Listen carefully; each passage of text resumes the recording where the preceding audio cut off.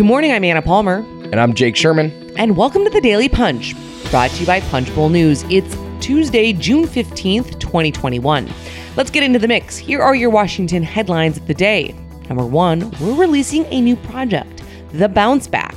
Number 2, Speaker Nancy Pelosi is meeting on how to move forward with a January 6th investigation. And number 3, it is a busy day of party strategizing under the dome. All right, Jake, we are releasing a new project. We're very excited about this one, The Bounce Back, really our way of taking people power politics and looking at it at the local level, kind of as the communities come out of the pandemic. Yeah, it's I think a pretty innovative idea that looks at local officials and, as you said, leading their communities out of the pandemic. We're going to see a lot of change in the next, and we're seeing a lot of change in the next year or so as the world gets back to normal post-pandemic. I think we recognize that nothing is ever going to be the same in many respects. And we're starting off with Francis Suarez, the mayor of Miami. And I would say, Anna, almost no city in America has changed as much as Miami, which has become a mecca for investment, for technology, for private equity, for even financial services, as hedge funds and banks and private equity shops all move to Miami. And kind of at the center of that is Francis Suarez. Yeah, it's interesting. I mean, so many communities have been hard hit, have really struggled, obviously with local businesses, with kind of disruption in this kind of pandemic world, coming out of it. What's the future look like? But Suarez really took this as an opportunity. I think it was an interesting, kind of optimistic look at how you can look around and see potential opportunity out of devastation. I will say it's really interesting when I talked to Suarez for this, and you talk to some people that are going to come up in the next couple of weeks. I talked to Suarez for this first one. He said he had a really interesting way of putting it. He said it was like a tsunami came and he had his surfboard ready. And I found that to be really interesting. I also thought the way he talked about what he's doing in his city is interesting. I mean, he said everybody's looking, not everybody, he said a lot of people are looking to cut police budgets. In Miami, they've re-upped police budgets and they've kind of quashed crime in that way. So just a really interesting, and I would say the project includes videos, it includes text. The videos of the interview are really interesting, I think. I think it's a really cool way to consume this content. All right, and you can check that out at punchbowl.news/the-bounceback. Or you can just go on punchbowl.news and go to our site, and there is a drop-down menu under the content bar. So we hope you check that out. We're very excited about it. Would love to hear your feedback as we try to build out other products like this.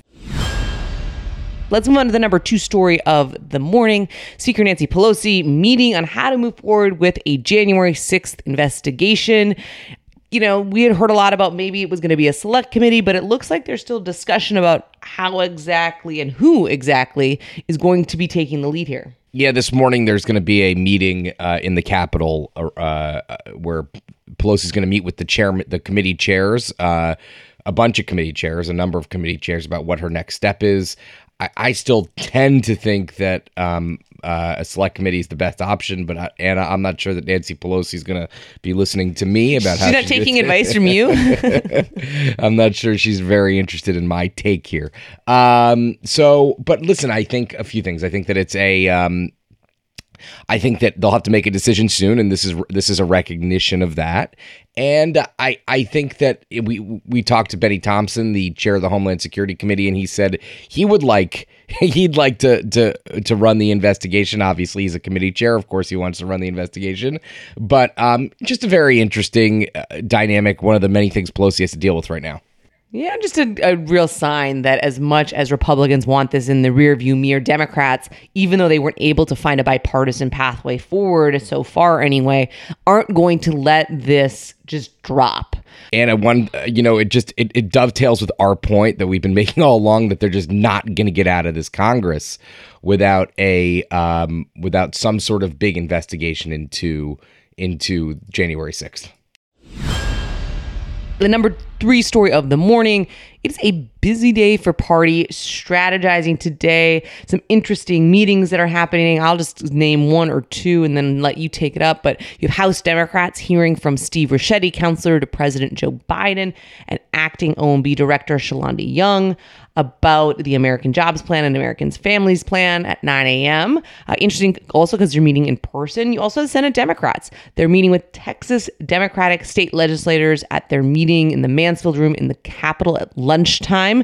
So obviously these are the Democrats that kind of famously at this point walked out to at least slow down, if not completely stop, a voting bill in that state that Democrats believe is going to be super restrictive. And so it's interesting to see that those kind of 2 meetings happening today among others. Yeah, Senate Republicans are going to brief their colleagues, the Senate Republicans in this gang of 10, 12, 14, 16, 18, depending on the day, are going to brief their Senate Republican colleagues on the infrastructure plan, which again, needs to come together pretty soon if they ever want to get this done. And that will happen at their party lunch, which is back in the Capitol. Good thing we don't have to haul over to the Senate office buildings. This is going to be in the Capitol. Things are getting back to normal.